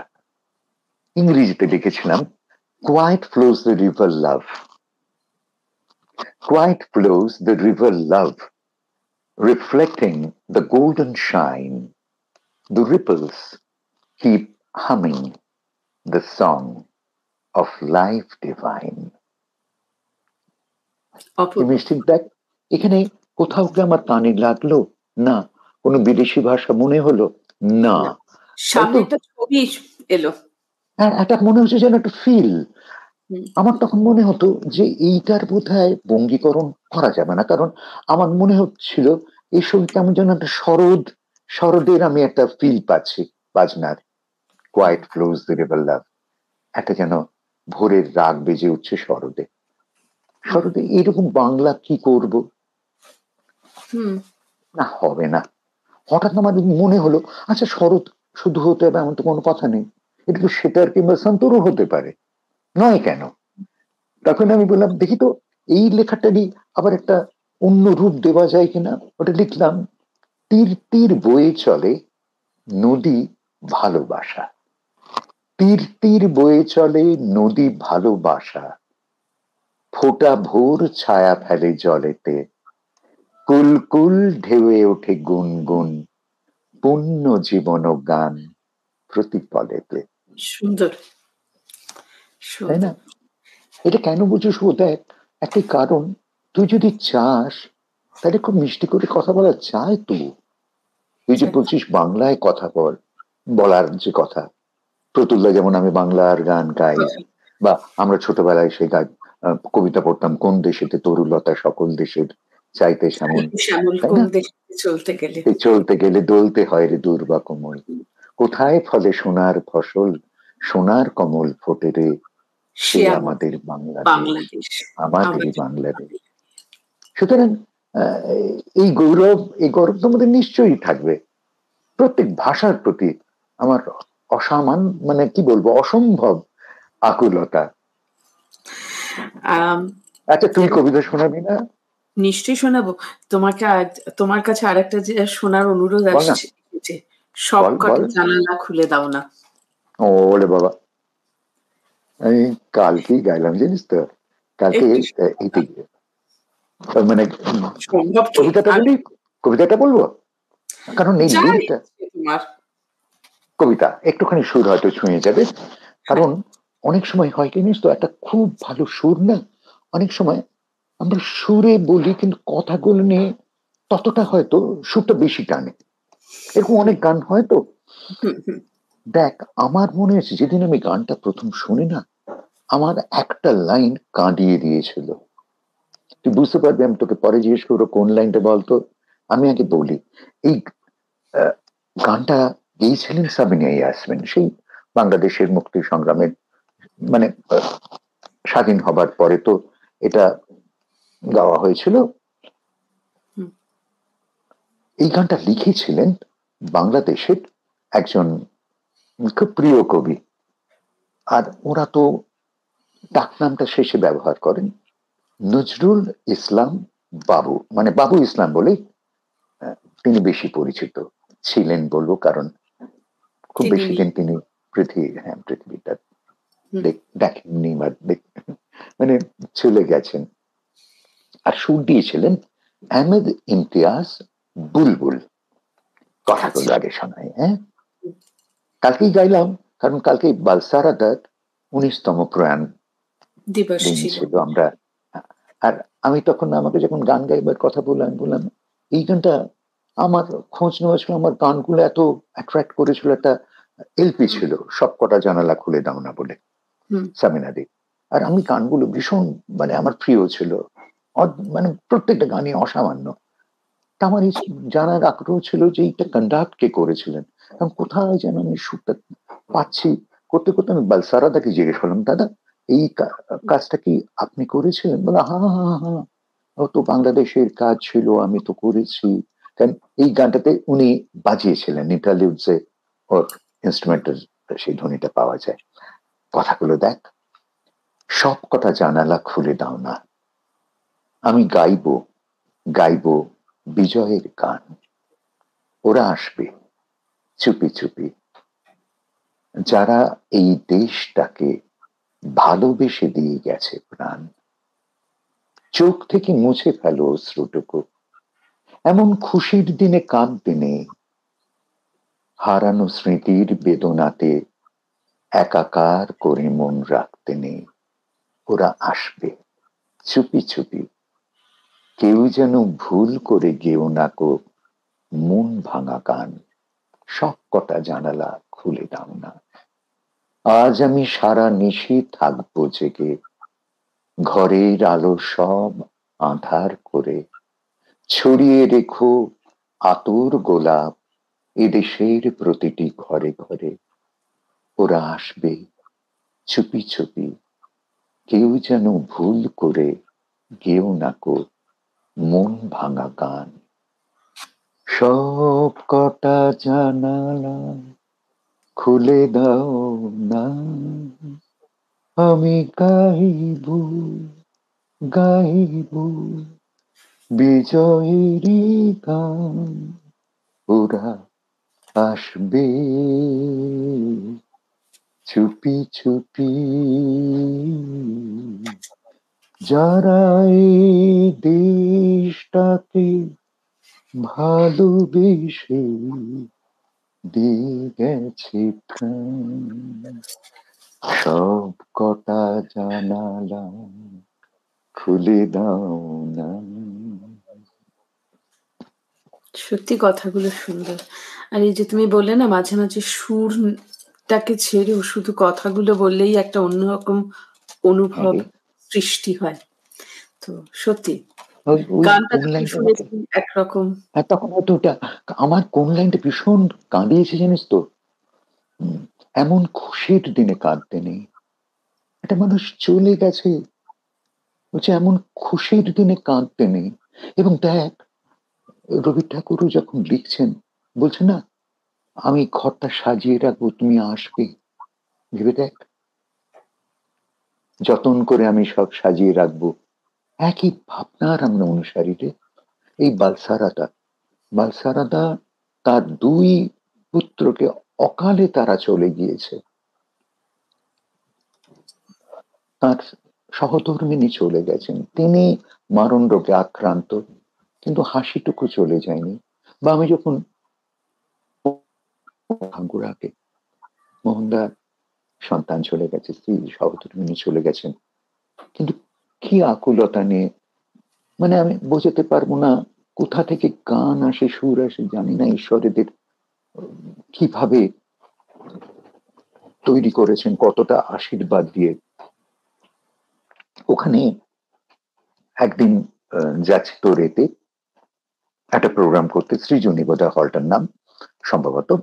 আমরা ওই গেস্ট হাউস থেকে বেরোবো, দেখি গাড়িতে বালসারাদা বসে ব্যাক সিটে, এবং ওই আলোতে দেখছেন যে কি কি একটা দেখছেন, বারবার মাথায় ঠেকাচ্ছেন, বুকে ঠেকাচ্ছেন, চুমু খাচ্ছেন।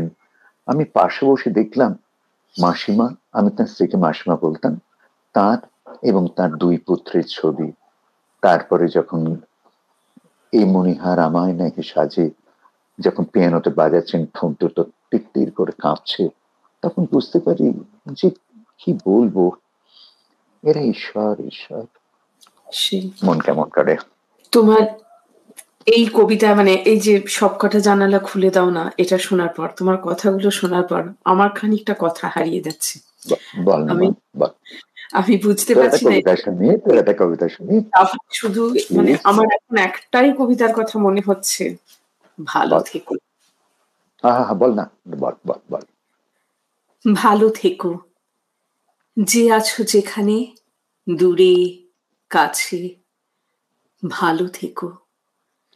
হাত রেখো পরিচিত এবং অপরিচিত সব হাতের ওপরে। ভেবে দেখো, যা আশা করনি তাও জমা হয়ে আছে বাহিরে ও ঘরে। সহসা ফুরলে কলরব, তাকে ডেকো যাকে ডাক নামে ডাকা যায়। যা কিছু শেখার থাকে প্রণয়ে, বিচ্ছেদে, বেদনায়, তাই শেখো। ভালো থেকো। ভালো থেকো।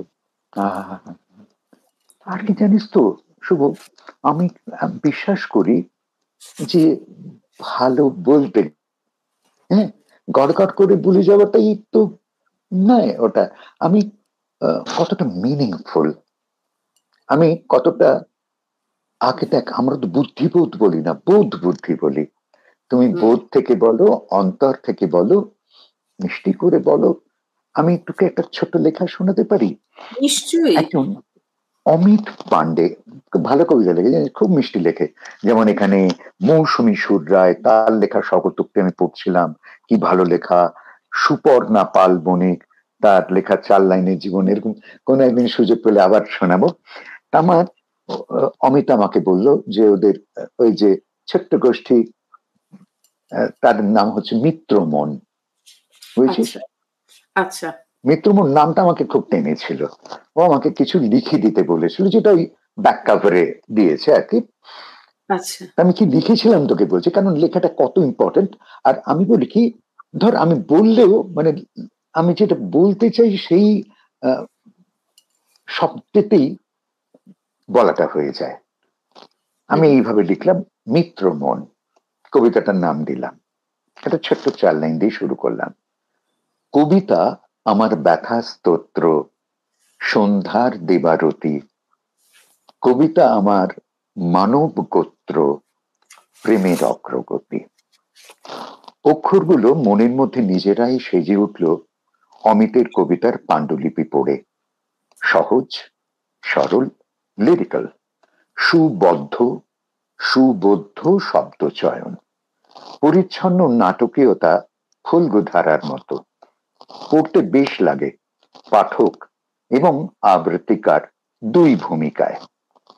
ও মুক্ত মনা বলেই কবিতার ছত্রে ছত্রে মুক্তির স্বাদ।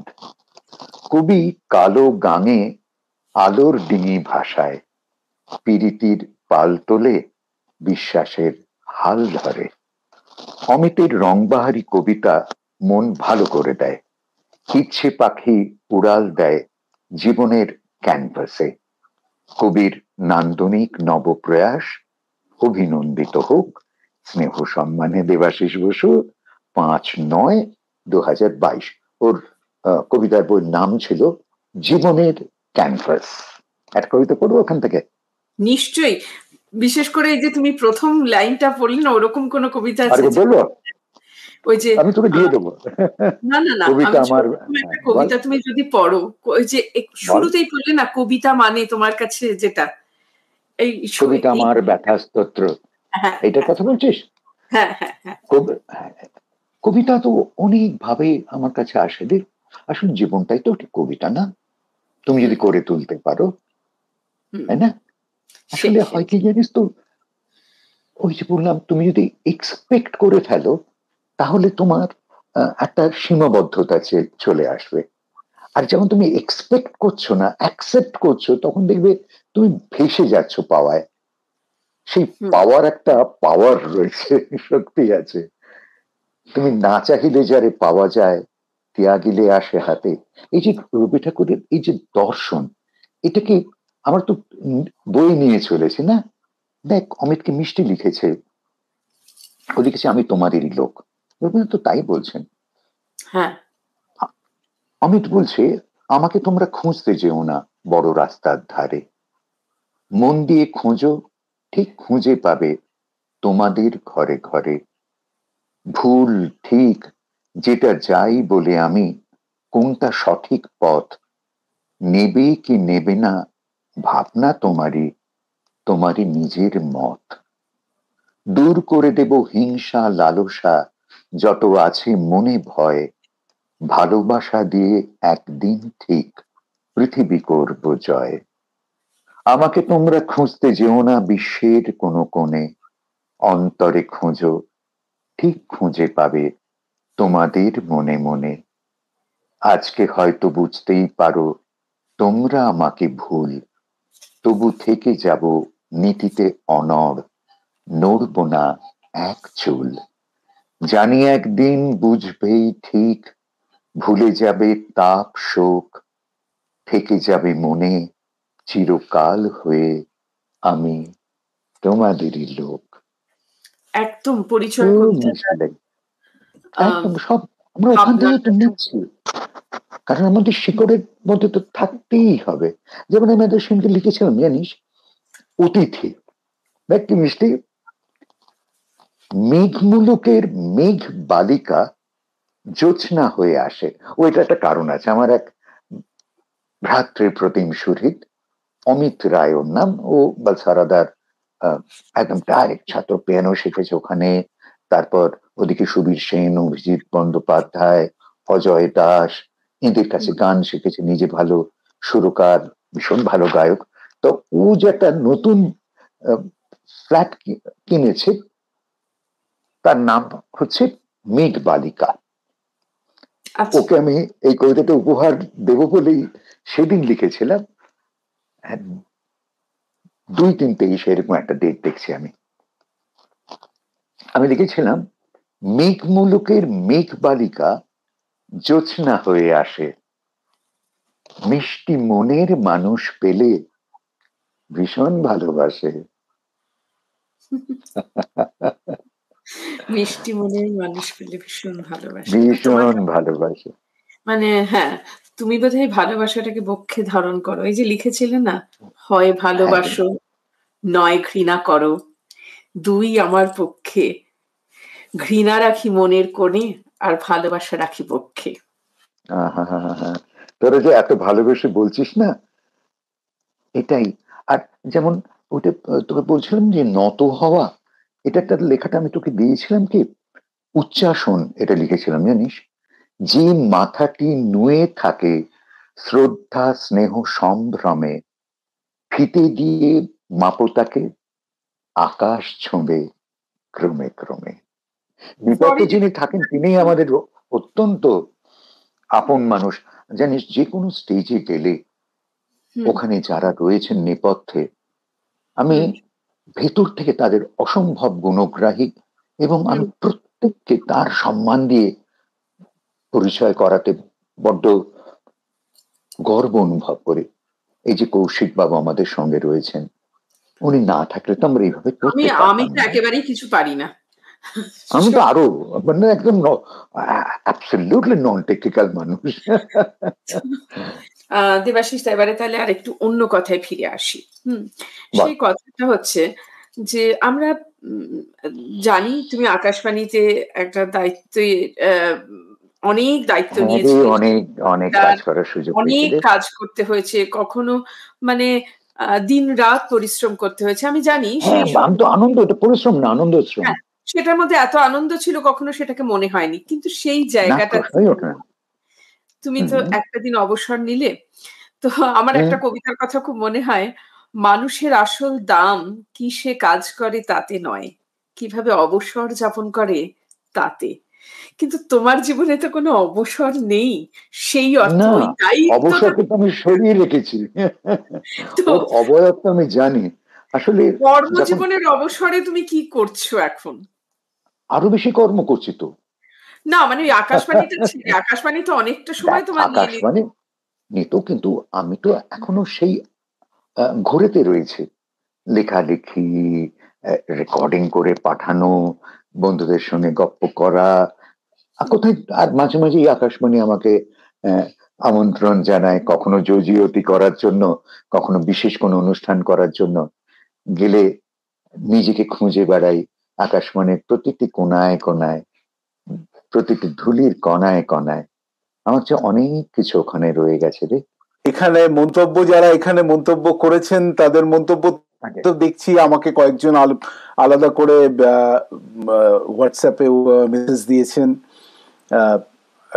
শ্যামলী আচার্য হোয়াটসঅ্যাপে আমাকে লিখেছেন, দারুণ। কৌশিকবাবু, একটা ছোট্ট গল্প বলি। বাহ, নিজের লেখাটা ছোট্ট গল্প, এটার নাম দিয়েছিলাম বাতিল বাক্স। কৌশিকবাবু, আপনি নিজেকেও পাবেন এখানে। লাল, নীল, কালো, 3 দোয়াতে 3 কালি, 3টি ড্রপার। এটি বাতিল সাদা রুমাল। এখন দেখলে বুটিক মনে হয় 3 রঙা ছোপে। আমি ঝর্ণা কলমে লিখি, নামি দামি ব্র্যান্ডেড নয়। ধর্মতলায় চক্কর কাটতে কাটতে 3টে সাধারণ কলম জোগাড় করেছিলাম। ড্রপার দিয়ে কালি ভরতে হয়, হাতে কালি লাগে। আমি সেটাই চাই আমার বালক বেলা। সত্যি আমি 6-এর দশক, পেন্সিল ছেড়ে কলম, হাতে ঘড়ি, বুকে পেন, ওসবের বেশ দেরি। এক ধরনের বড়ি পাওয়া যেত পাড়ার দোকানে, জলে গুললে নীল, আর সরু লম্বা কাঠের হাতল। সস্তার নিব গুঁজে দাও, কালিতে ডোবাও, কাগজে লেখো। আর ছিল ব্লটিং পেপার, টপ টপ করে কালি পড়তো। সব মিলিয়ে হয় প্রাচীন গুহাচিত্র, নয় মডার্ন আর্ট। আদতে কি লিখেছি বোঝা অসম্ভব। পরিচ্ছন্নতার জন্য পুরো নম্বরটাই কাটা। আর একটু বড় হয়েছি, ছোটরা দাদা বলে স্কুলে, পরীক্ষা দিই কলমে লিখে। একটা কলম বরাদ্দ, যত্ন আত্তি করতে হয়। রাতে জলে চুবিয়ে রাখা, রাবার পুড়িয়ে লিক সামলানো। আরেকটা কলম মায়ের জিম্মায়, শুধু পরীক্ষা দেওয়ার সময় হাতে আসতো, আবার কাজ শেষে ফেরত। মধ্যবিত্ত সংসারের অভিধানে বিলাসিতা, অপচয়, আশকারা শব্দগুলো ছাপা থাকতো না তখন। গোফের হালকা রেখা আয়নায় ধরা পড়েছে। হাফ প্যান্ট ছেড়ে ফুল প্যান্ট। বলিয়ে কইয়ে সহপাঠী হাতে লম্বা প্লাস্টিক ধরিয়ে দিয়ে বলল, লিখে দেখ। সেই প্রথম ডট পেন চোখে দেখা, কালি ফুরলে রিফিল।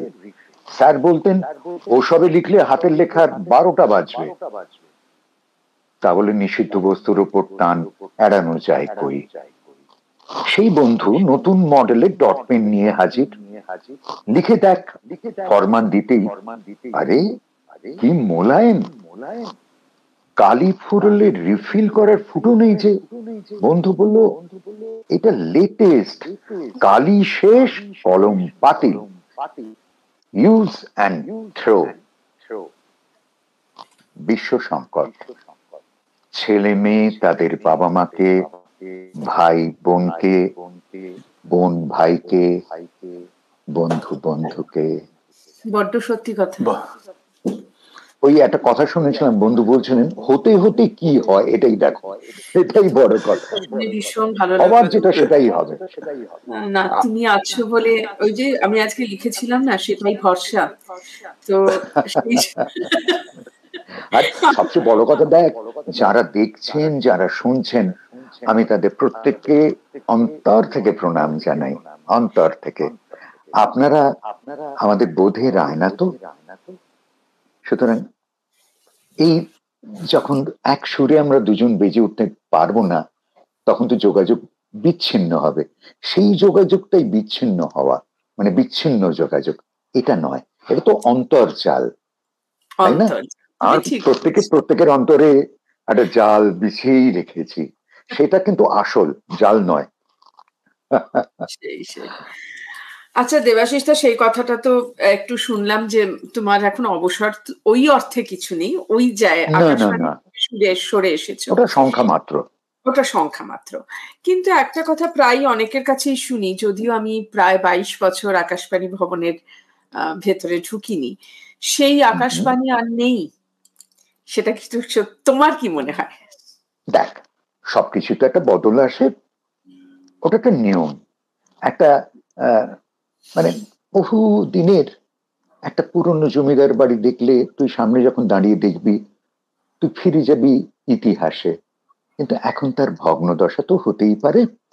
সুতরাং কালের নিয়মে অনেক কিছু বদলায়, হয়তো সেই যে রমরম করতো সেইখান থেকে একটুখানি, একটু তো কালের স্রোতেতে কিছুটা ভাটা পড়ে।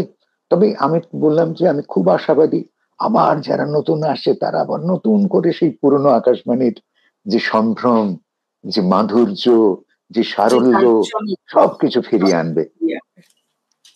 কারণ জানিস, আমি যখন রেডিওতে জয়েন করলাম অ্যানাউন্সার হিসেবে 79-এ, তখন আমি কাজ করার তখন জয়েন করেছি একদিন, সিবিএস ডিউটি রুমটা ছিল না, বিবিধ ভারতী স্টেট, তোর এতে ঢোকার আগে, স্টুডিও ঢোকার আগে যে ডান দিকের ঘরটা, ওখানে বীরেনদা বসে, বীরেন্দ্র কৃষ্ণ ভদ্র, আমার অত্যন্ত শ্রদ্ধা। আমি যে প্রণাম করলাম, তখন অনেকটা বয়স হয়ে গেছে, একটু মলিন পোশাক, হাতে একটা বাজারের মতো ব্যাগ, তাতে কাগজ রাখা। উনি তো বাই হার্ট বলতেন না, যখন মহাভারত থেকে বলতেন, যে সাবজেক্টে বলতেন, অগাধ পড়াশোনা। আমি গিয়ে প্রণাম করলাম, কে বাবা? আমি আমার পরিচয় দিলাম, আমি নতুন এসেছি, আপনার আশীর্বাদ নিতে এসেছি। বললেন কি মনে হলো জানি না, বললেন শুনেছি বাবা, শুনেছি। হতেও পারে শুনেছেন, বা যদি নাও শোনেন, কোথায় কিছু একটা কোরিলেট করে নিলেন। বললেন জানো বাবা, নিজেই বলতে শুরু করলেন, একটা সময় ছিল যখন মাথায় করে বেটার জগৎ ফেরি করতে যেতাম ওই লালবাড়ির সামনে, বুঝতে পেরেছি, রাইট স্পেলিং এর ওই সামনের যে এটা আছে না, দিঘিটা, গোল দিঘি বলেন মনে হয় ওটাকে। তখন যারা ভিন রাজ্যের যারা হকার, তারা ভাবতো এই আবার কে রে বাবা, আরেকজন আমাদের প্রতিদ্বন্দ্বী, ঠেলা দিয়েছে, মাথা থেকে বই ফেলে দিয়েছে। তাই উনি বলেছিলেন, জানো বাবা, ওই ওখানে বেতার জগৎ ফেরি করতে গিয়ে কত কিছু না হয়েছে, কত ধাক্কা খেয়েছি। আসলে অনেক কষ্টে অনেক যত্নে প্রতিষ্ঠানটা গড়ে উঠেছে। তোমরা আজকালকার ছেলে এটাকে বাঁচিয়ে রাখার চেষ্টা করো বাবা। আমি না সেই, আমি কোনোদিনও ভুলবো না শুভ, আমি সারাটা জীবন যত দিন আমি থেকেছি আজও, আমি প্রতি মুহূর্তে ওই কথাটা আমার বীজ মন্ত্র করে রেখেছি। বাঁচিয়ে রেখে। আমার কতটুকু ক্ষমতা। আমার বাবা একটা কথা বলতেন, দেখ বাবা, যেখান থেকে তোর পরিবারের অন্ন আসে সেখানে কোনোদিন অসৎ হবি না, সেখানে সবসময় সৎ থাকবি। আমি সেটা অক্ষরে অক্ষরে মানি। আর কাজটা আমার কাছে ঈশ্বর। ওই যেটা আমি বলি যে বলো আকাশবাণী বেটা, আমার অন্নপূর্ণা। অন্নপূর্ণার মন্দির, মাইক্রোফোন আমার মা। আমি একদম ভোরবেলা গিয়ে, ভোরেতেই হতো, তো দাদার সঙ্গে দেখা হতো, ওভারনাইট করে সকালবেলা দেখা হতো। খুব মিষ্টি মানুষ তো দাদা। আমি গালে মাইক্রোফোনটা লাগিয়ে থাকতাম, মনে হতো মায়ের চুমু। আমি ভুল করলেও মা ঠিক করে দেবে, এতটাই বিশ্বাস আজও আজও। আমি আমি যে ভীষণ আনন্দ পাই রে, আর আনন্দ না পেলে তুই আনন্দ দিবি কি করে বল, তাই না? আজকে কত গল্প শুনছি দেবাশিসদা তোমার কাছ থেকে, কত জন গুণীজনেদের সান্নিধ্য তোমার জীবনকে সমৃদ্ধ করেছে। বলতে গেলে রাত পার আমাদের হয়ে যাবে। সমৃদ্ধ করছে সত্যি রে, ওটা ওই যে বললাম মাধুকরী করা, তারা আমাকে আশ্রয় দিয়েছেন, প্রশ্রয় দিয়েছেন বলেই তাদেরই ওই হাতের ওই প্রদীপটাকে খালি আমি অনুসরণ করি। আমার তো মনে হয় হাজার হ্যালোজেনের চেয়েও ওই তুলসী তলার সাঁঝবেলাকার প্রদীপটা আমার কাছে অনেক বেশি নরম, অনেক বেশি আপনার। ওইটাই আমার জীবনের লক্ষ্য, এগিয়ে চলার পাথেও। না। এই সব অভিজ্ঞতাগুলো, যেমন ধরো তুমি মান্নাদের কথা বললে, যেমন ধরো তুমি বীরেন্দ্র কৃষ্ণ ভদ্রর কথা বললে, কে এগুলো নয় বল, সান্নিধ্যের অভিজ্ঞতা।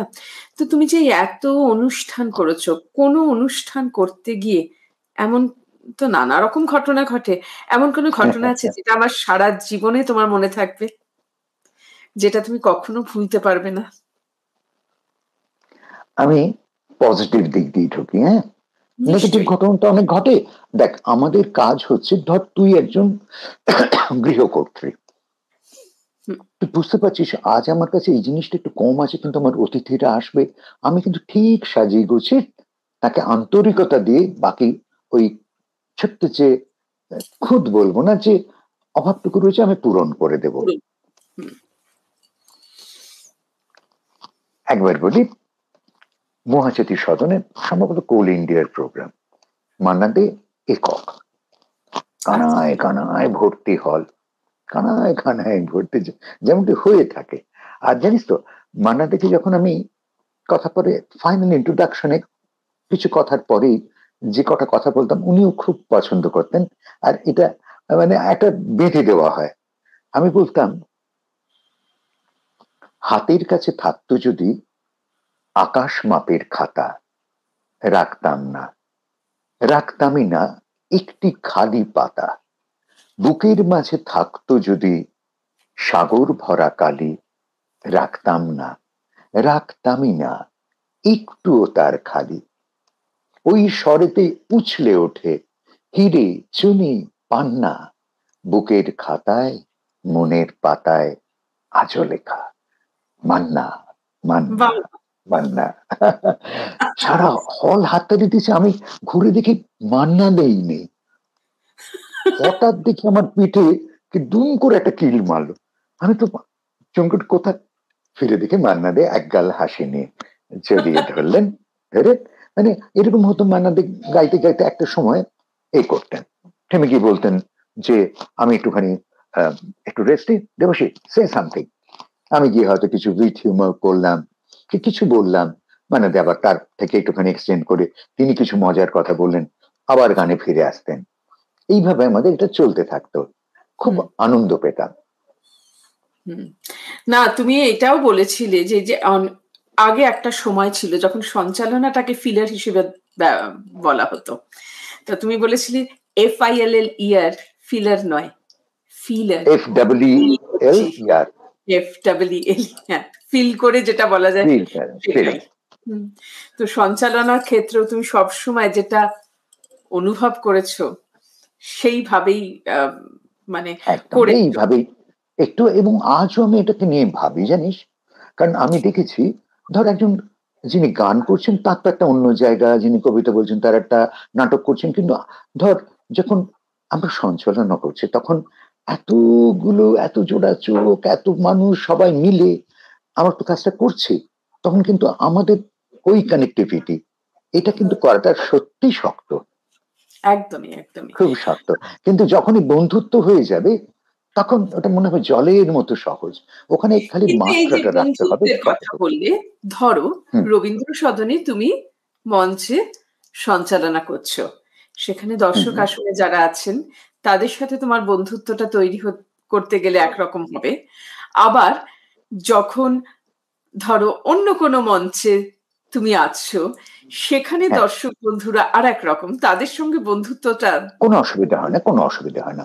দেখ, প্রত্যেকেই মানুষ একটা ম্যাগনেট, একটা ম্যাগনেটিক ফিল্ড তৈরি হচ্ছে।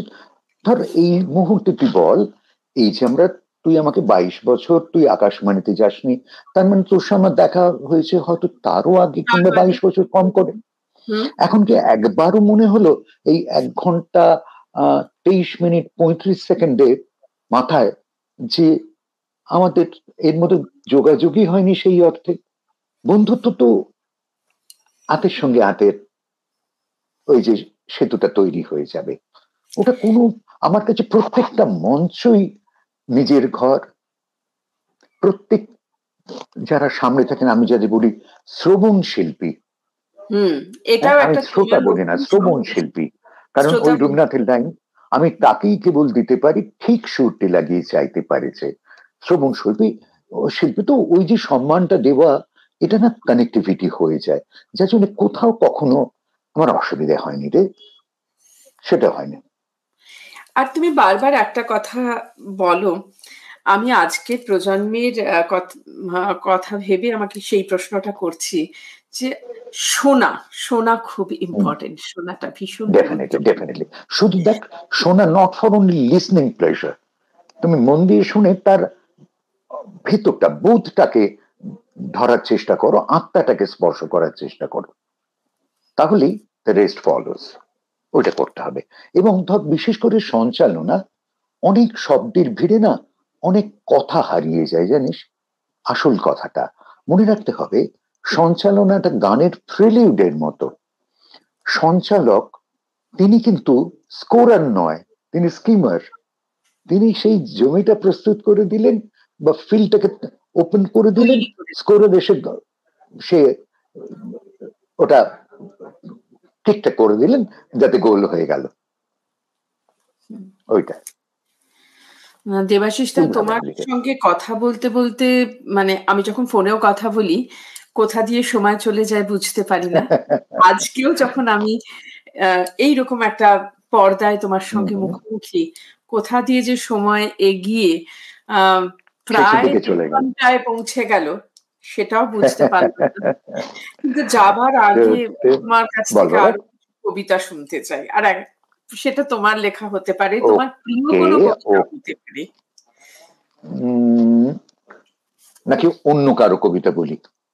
তোমার যেটা ভালো লাগার। দেখ, আমি 2 মহিলার কবিতা, ছোট ছোট 2টো কবিতা বলি। নিশ্চয়ই। ধর সুপর্ণা পাল বণিক, তার একটা বই বেরিয়েছে 4 লাইনের জীবন। আমার তো সবসময় মনে হয় যে নতুনদের, নতুন বলবো না, যারা কাজ করছেন আমি তাদের সঙ্গে আছি। যেমন ধর এখানে একটা কবিতা পড়ি, এই কবিতাটার নাম ও দিয়েছে হে নিভৃত প্রাণেরও দেবতা। আচ্ছা। মাত্র কয়েক বছরের সাজানো জালের কুটিল ফাঁসে ক্রমশ আটকে যাচ্ছিল কাজের হাত দুটো। সংক্রমিত বাতাসে জেগেছিল শুধু বিষম মৃত্যু ভয়। অভিযোগের তর্জন গর্জনে ছড়িয়ে পড়ছিল ভয়ঙ্কর সাপের হিস হিসেব বিষ। অনাশ্রয় আর উপেক্ষার দৃষ্টি ভরা মুখগুলি দেখা মাত্র চারপাশে জমে উঠেছিল এক হিম শীতল আতঙ্ক। তবু দীর্ঘশ্বাস ফেলে ফেলে এগিয়ে চলা, ক্লান্ত নিরপরাধ বিহ্বল পা দুটো নিরন্তর খুঁজে চলছিল শুধু এক মানব ঈশ্বরকে, মানুষের হিতাকাঙ্ক্ষী। আপনার সান্নিধ্য পৌঁছানো ছিল সত্যি বিরল সৌভাগ্য। এমন সময় এক চিলতে করুণ আলো রাঙা হয়ে উঠে দেখান উৎস সন্ধানের মার্গ। শীতের শেষে হলুদ উত্তরীয়তে ভরসা হয়ে আপনি এলেন, আলোকিত ফুলের মতো একরাশ অন্ধকার ছিঁড়ে আপনি এলেন পারিজাতের সৌরভ নিয়ে। অপমান আর অবসাদ ধুয়ে মুছে গেল, জেগে উঠল আনন্দ, মঙ্গল লোক। আকাশের নিজস্ব ছটায় ছড়িয়ে পড়ল শান্তির পরিবার। পলাশ শিমুল অশোক সোৎসাহে শোনালো বসন্তের নব কলতান। হ্যাঁ ডাক্তারবাবু, শুধু শব্দ সাজিয়ে কখনো ধরা যাবে না আপনাকে, কোনো রং দিয়ে আঁকা যাবে না আপনার ওই সৌম্য স্বরূপ। স্বয়ং ঈশ্বরের প্রতিভু আপনি। মহানগরের রাজপথে, অলিতে গলিতে, যখন যেখানেই থাকুন, সুস্থ থাকুন, ভালো থাকুন, হে ঈশ্বর প্রতিম। আপনার ভালোর মধ্যেই যে লুকিয়ে আছে চিরকাল অগণিত মানবের ভালো, আমাদের ইহ জীবনের আলো। কি মিষ্টি লেখা, কি মিষ্টি লেখা। আমার না খুব আনন্দ হয় জানিস শুভ, যে কি মিষ্টি মিষ্টি লেখা। এই মৌসুমী সুর রায়, ওর একটা বইয়ের যেদিনকে প্রকাশটা হলো এই বইটা, আমার খুব ভালো লেগেছিল। ওর লেখা একটা কবিতা কবি, ও লিখছে বাঁশি। এক বাঁশি অন্তহীন নিঃশব্দে বেজেই চলে, যেন সে বহু দূরে ওই ক্ষীণ তারাটির মতো স্তিমিত এ সত্তায়। এ কিসের মায়া, এ কিসের ব্যথা, যে বাঁশি বাজে না বাস্তবিক, সে রণনে কেন কাঁদে এ মন? কেন ওই মিটিমিটি তারা তার বাঁশিতে গাঁথা হীরকের দ্যুতি ছড়ায়? কেন এই সম্পূর্ণ চরাচর তার স্মিত আলোয় ধুয়ে দিয়েও সে আমায় ছোঁয় না? কেন এই মস্তিষ্কের প্রতিটি কোষ তার ঝিম ধরা সুরে আচ্ছন্ন? কেন দোলে সে সুর, সে আলো? কোন নৈসর্গিক ষড়যন্ত্র চলে সময়ের রচনায়? কি সুন্দর লেখা, সত্যি সুন্দর লেখা। আমি এই কবিদের প্রণাম জানাই, যারা শুনলেন তাদের প্রত্যেককে প্রণাম। আর একটা বলি, বাঁশি শব্দটা এলেই না আমার ছোট্ট লেখা নিজের মনে পড়ে জানিস। দেখ, এইটা যদি সত্যি আমরা মেনে নিতে পারি, শুধু কতগুলো মিষ্টি কবিতা বলে নয়, এই বোধটাকে যদি আমরা আলিঙ্গন করতে পারি, তাহলে কিন্তু অনেক সমস্যা মিটে যায়। আমি বলছি, কেটে গেছে কত নিধারা রাত, কত নির্জন দুপুর, আজও আকুল কানুর দুহাত বাঁধতে রাধার নূপুর। বাবা, বাহ, তুলনা হয় না। হ্যাঁ, দেবাশিস তার মতো যারা, আমিও তাদের প্রণাম, শ্রদ্ধা, ভালোবাসা, কৃতজ্ঞতা জানাই, যারা আমাদের সঙ্গে এতক্ষণ ছিলেন এবং ভবিষ্যতে থাকবেন, তাদের প্রত্যেককে। যারা আমাদের সঙ্গে ছিলেন বা থাকবেন, তারা শুরু থেকে একটা জিনিস নিশ্চয়ই খেয়াল করেছেন, দেবাশিস তার অসম্ভব সুন্দর জীবনবোধ, অসম্ভব সুন্দর কথার সঙ্গে সঙ্গে একটা জিনিস সব সময় ছিল, সেই স্মিত হাসি, যে হাসি দিয়ে জয় করা যায় সবাইকে। এটা দ্বিপাক্ষিক। না না, আমি তো শিখছি আপনাদেরই কাছে, তোমাদেরই কাছ থেকে। আমিও শিক্ষার্থীদের, আমি প্রতি মুহূর্তে শিখি, প্রতি মুহূর্তে। তো আর সেই ওই যে জন্য কথা বলতে বলতে একটা খেই হারিয়ে গেছিল, আমার হঠাৎ মনে পড়লো স্বপনের কথা বলছিলাম, স্বপন বসু। ওর মেয়ে যখন শিশুটি সবে বুলি ফুটেছে, ও আমাকে দেবাশিস বলে ডাকতো। তারপর যখন ও বড় হলো, ও তো আমাদের পারিবারিক বন্ধু সব, যখন ওর বাবা বলে, এই সেমনি কি করছিস তুই, এই কর, ওকে আমি একটা অন্য নামই ডাকি, ম্যাঙ্গোমা বলি। কারণ একবার আমার গালেতে ফোঁড়া হয়েছিল, তখন আমার কোলে, বললো কি হয়েছে, আমি বললাম দেখো না আম খেয়েছি বলে। ও খেতে বারণ করেছিল, আম খেও না। আমি সেই থেকে ওকে ম্যাঙ্গোমা কিংবা আম্মা বলে ডাকি। আর ও দেবাশিস বলে, যখন স্বপন বললো যে এই জেঠু বল, আমি বললাম না, যেদিন আমাকে জেঠু বলবো আমি যেন বড় দূরে চলে যাব। আজ কি ভালো গান গায় শিমলি, অসামান্য নাটক করে, আজও আমাকে নাম ধরে ডাকে। আমি অত্যন্ত সম্মানিত বোধ করি রে। আমি আসলে কি হয় জানি শুভ, আমি না আমার ওই সারল্য শৈশব একটা তুলোয় মুড়ে রাখি। আমার জীবনে যা আঁচ আসুক, যা আনন্দ, আর মানে ঝড় জল বৃষ্টি বা যাই হোক, আমার ওইটা যেন একদম তুলোয় মোড়া থাকে।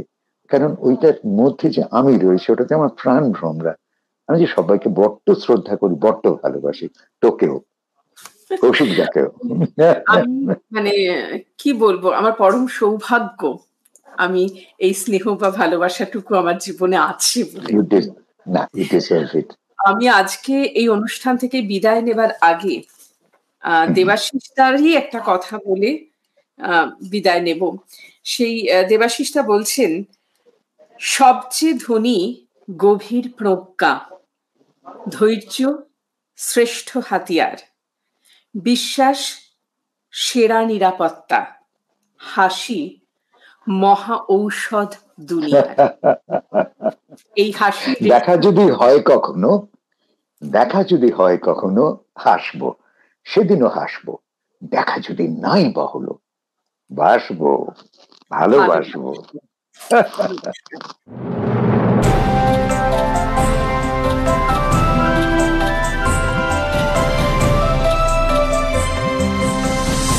এতক্ষণ আপনারা শুনছিলেন আমি বাংলায় কথা কই, উত্তর আমেরিকার বাচিক শিল্পীদের নিজস্ব পডকাস্ট। পডকাস্ট পরিকল্পনা কৌশিক মজুমদার, প্রযোজনা KS প্রোডাকশনস INC, মূল আবহ পরিকল্পনা এবং নির্মাণ সত্যজিৎ সেন। বিশেষ ধন্যবাদ জানাই প্যাস্টেল এন্টারটেনমেন্টকে। এই পর্বের আরও তথ্য জানতে আসুন আমাদের ওয়েবসাইটে ksproductionsusa.com। আমি বাংলায় কথা কই পডকাস্টটি নিয়মিত শুনতে সাবস্ক্রাইব করুন Apple podcast, Spotify, Google podcast, Gaana, জিও7 বা আপনার পছন্দের অ্যাপে। আমরা আপনার মতামত শুনতে চাই, আমাদের ইমেল পাঠান। আমাদের ইমেল abkk@ksproductionsusa.com। আবার জানাই, আমাদের ইমেল abkk@ksproductionsusa.com। ভালো থাকুন, সবাইকে ভালো রাখুন। আবার কথা হবে আগামী পর্বে।